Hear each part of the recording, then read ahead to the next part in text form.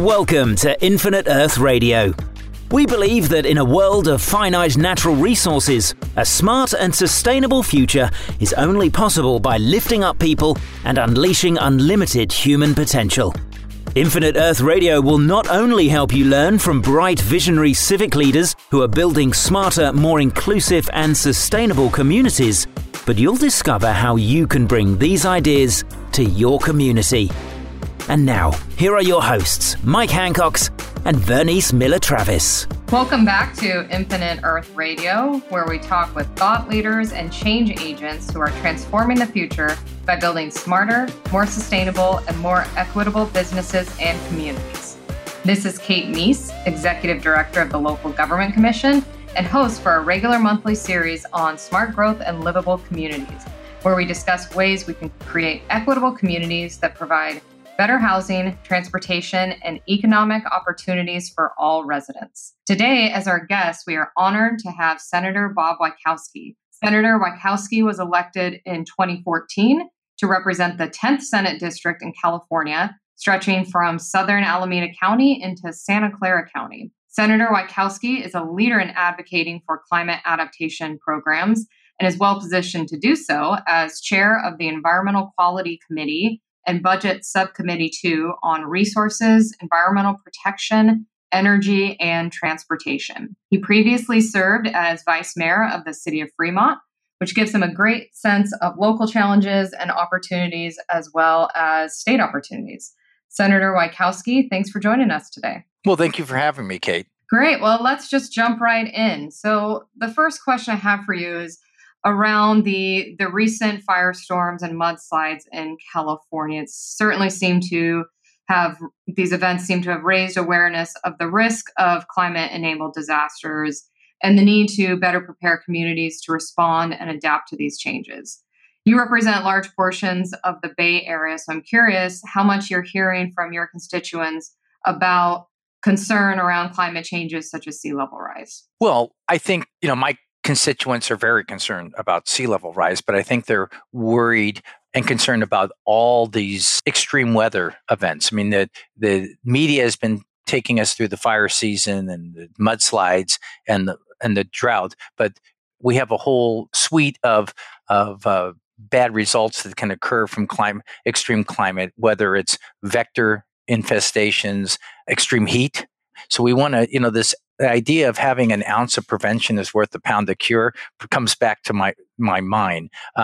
California is going to be forced to take some aggressive steps in this area. And while we have the federal government is sort of just intentionally dismissing any harms that are going to occur from changes that are caused by climate, I hope that we can our thinkers can get ahead of the planning process, because last year in my district in San Jose we experienced the heavy rains, we had the flooding, and they had to get evacuations and all that. So people understand their lives are disrupted and what may be done.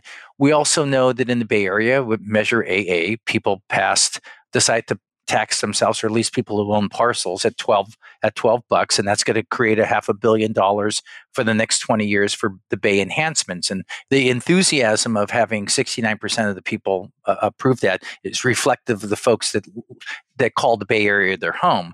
I've got a bill that I'm sponsoring, or I'm working with the Santa Clara Valley Water District, that is their shoreline project, and they want to be eligible for some state flood subvention reimbursements. And if they can assist with the Measure AA, this new levee, a 4-mile levee that's going to go in the South Bay, which is actually going to expedite the tidal march habitat restoration. So, in the budget last year, we got a little bit of money in BCDC that we helped them with the Adapting to Rising Tides program.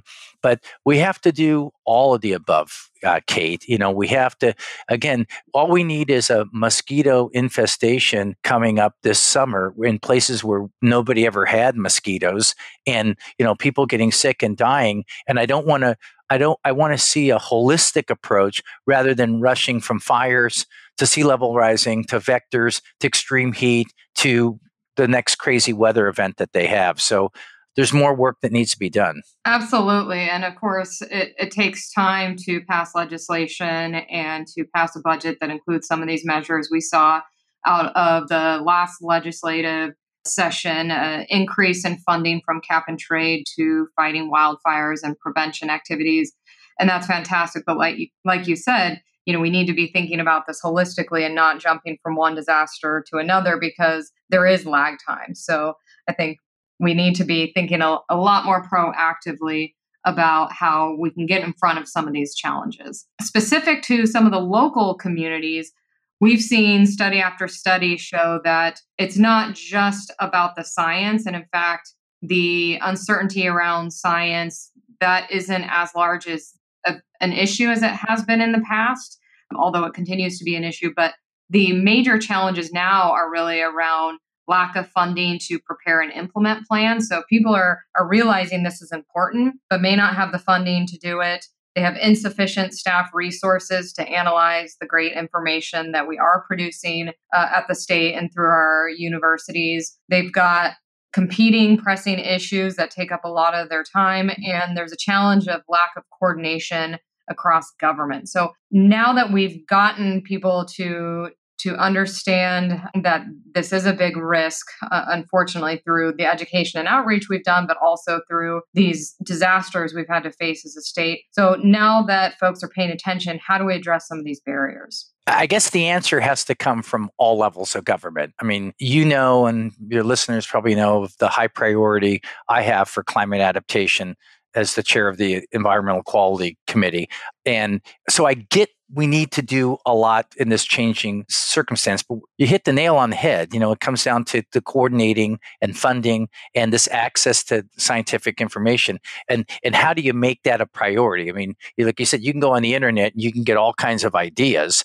So, I mean, the state has, we're requiring the cities to include climate adaptation and resiliency strategies in their general plans. And I think, as you indicated, many people are doing that. And that's one way to do it. And we also know that the climate adaptation and resiliency needs to be embedded in the plans. This is not the cherry on top of the sundae. This is in all the programs that we have.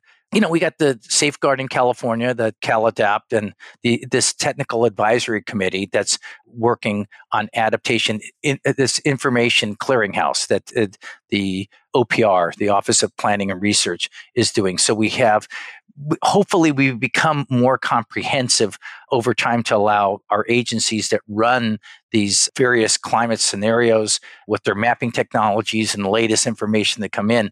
But, I'm going to continue, and I have been, to try to come up with what we have in the federal government with Obama, that Advanced Research Project Agency for Energy. A lot of people remember Solyndra got some money and it didn't work out, but there were all kinds of programs that came in that were funded with basic research dollars and applied research. And I think in climate adaptation and resiliency, you need that applied, where you said people understand what needs to be done. They just lack the funds. But I'd like to see cap and trade funds used for, I guess, what do they call it?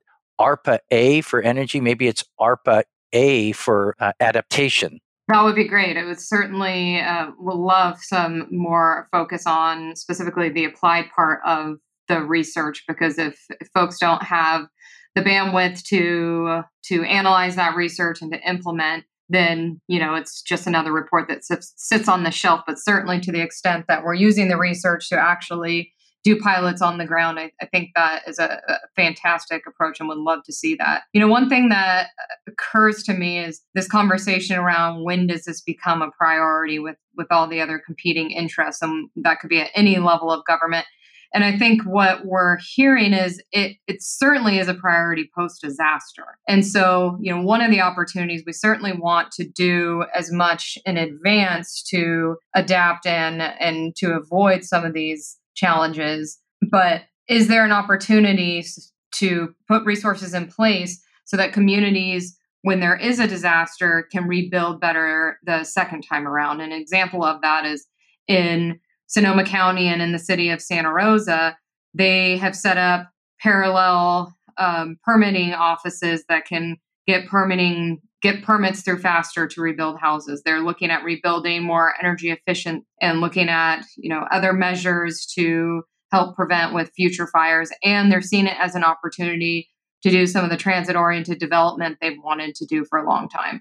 So is there anything that we can do to, put a toolkit or resources in front of cities so that they're able to quickly respond post disaster when it is a priority and rebuild in a way that's more resilient? Yeah, I think the threshold question at the front is many of the areas that we've built there.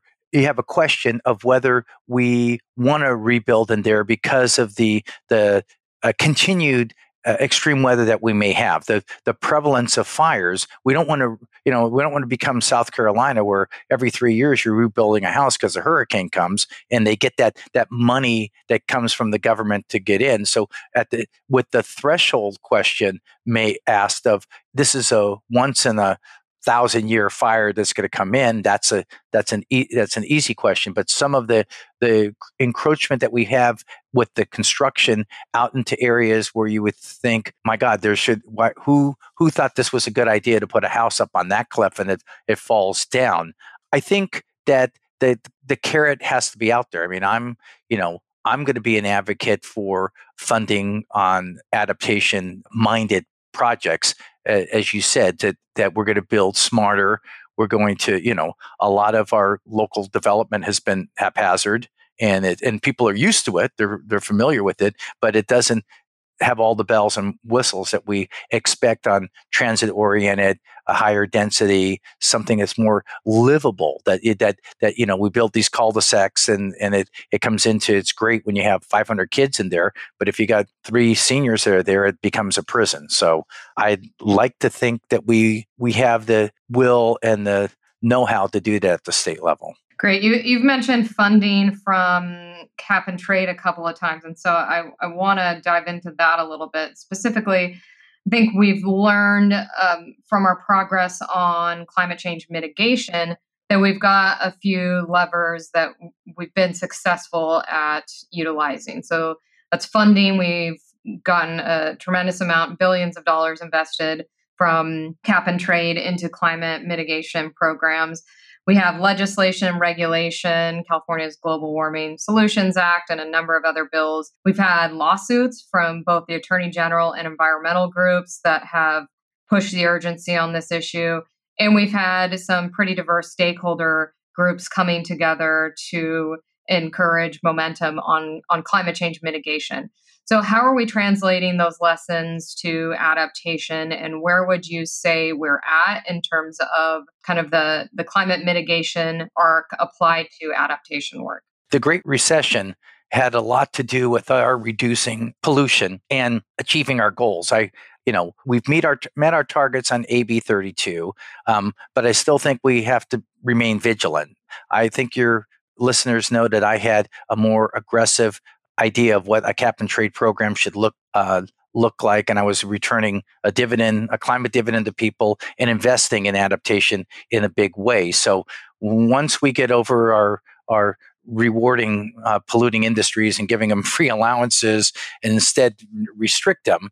But with that said, I think that the governor has given us a signal that assuming the park and water bond passes in June, then he would like to, with the first tier of money going out, spend $123 million on climate adaptation. Now, what that looks like in the park and water arena, I don't know, but that's my oversight of my budget sub-2 committee. So I would like to see that greenhouse gas reduction fund use in the adaptation arena. I mean, you go back to the Paris Climate Agreement, 27% of the money that they were talking about goes into adaptation.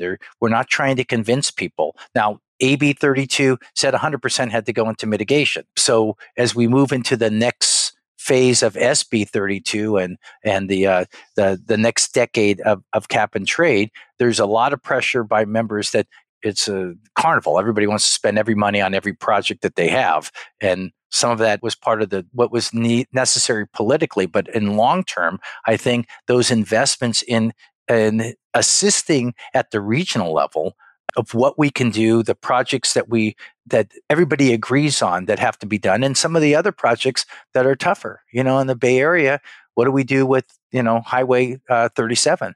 I mean, there's a lot of planners, and the work that's going on with resiliency by design is saying, that should be a bridge, probably, and when we have sea level rising, give the bay the ability to breathe and move that water in that largely undeveloped area. Now, some people in Sonoma may not like that, or the developers, but you look at the bay and you say, okay, South Bay, we've got our refuge and we've got a lot of wetlands that we're trying to restore. North Bay has some stuff, but we all work collectively on adapting to the type of weather that we're going to have. So you've had some big legislative wins, as you've alluded to, on adaptation, and certainly you've been a leader on the mitigation side as well. In 2015, you authored SB 246, which established the Integrated Climate Adaptation and Resiliency Program, in addition to doing some other things in the space as well. How has that been going in your mind? What progress has been made through this center, and what's next? Well, the Technical Advisory Council. So if we jump back to the Advanced Research Project Agency, the ARPA-E, they require, in good scientific analysis, they want to have an advisory council. So they've been meeting the last year, and they're providing some of continued dialogue and collaboration at the state and local level, because the state's doing many things with the CAT on climate adaptation. They just haven't shared it. Now, the Office of Planning and Research has finished their initial database, so they provide that access for the resources and the advanced climate adaptation and resiliency efforts that the state has, and they've got this. They're working on the Ocean Protections Council with the Ocean Protection Council and UC Berkeley to build this back end to the database. So the usability and the functions of all that, and this new clearinghouse is set up so it's an interactive tool that local folks can find, look up the story map of the region of what's going on, and the information on financing, as little as it is so far, what's available, and then the links. So my idea is that, as we talked about, we need to come in with some designated funding for these projects that we want to build out. I mean, we got, I think I mentioned the resiliency by design. These are the thinkers in this area that are coming up with ideas, and we don't have the OPR or this Climate Technical Advisory Council going through the last batch of award winners and saying, hey, the state should really fund this. We should go in and build out this demonstration or this idea to show the region how we're going to work together. I mean, I got to continue to use the authority that I have in the budget sub 2 to really push that we hit all the buttons on climate adaptation. It becomes in the forefront of our expenditure plan. I have no idea. We'll work through what the governor's idea is for spending on cap and trade, but I want to include all of the above, so that we're giving funds to regions and to cities to work on vectors, to work on extreme heat, to work on extreme weather, to work on planning, to work on sea level rise, and to work on fires and floods. Fantastic. Well, definitely supportive of that. And I'm curious to hear, we'll hear more from the governor in his State of the State this week about his budget priorities. Do you get the sense that your colleagues in the legislature are more open to this because of the disasters and because of the lack of leadership at the federal level? Is this an important window of time that we can get something important here done? Oh, yes. I mean, I think, there's two things that are going on. Is one, the governor's initial budget forecast that cap and trade, at least the 40% that's included, is going to be $1.3 billion. My estimate is that's probably about 500 million short, because the auctions are going to bring in more more receipts. So we'll work on that portion of what the size of the pie is going to be, so to speak. So we want to put more money into adaptation. I think the discussion that we're going to have is these climate issues is that this is Jerry Brown's last budget. What has he done? And yes, there's nothing happening at the federal level. What are going to be our long-term projections? Because again, it's all of the above. We have to look at it. I mean, when we're at Bonn for COP23, it was California, but it was also Washington. It was Oregon, Massachusetts, Michigan was there. And the private sector was all there saying, we're going to lead the way. And they were very receptive of, the conversations that I'm having on adaptation, as I did in Paris in 2015. That the developed world is really, going through a process where they're developing their stock take. And, California, as I've mentioned to Mary Nichols at the Air Resource Board, we need to have transferable, portable programs that are easy, that don't take 1,500 scientists to figure out, but something on the world stage that they can say, here's the adaptation activity that California is taking. Here's the planning resources that they have. Here, take this off the shelf and bring it back to your place. So your town. So, we got to be vigilant. We got our goals for reducing greenhouse gases, and then we weave in this adaptation as we know that these changes are going to occur.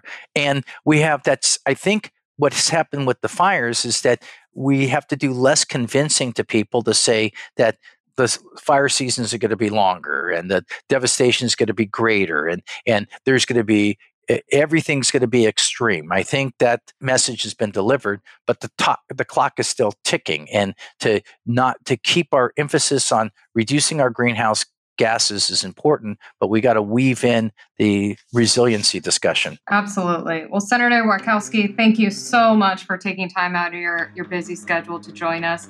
And thank you all for listening. We look forward to seeing you next time on Infinite Earth Radio.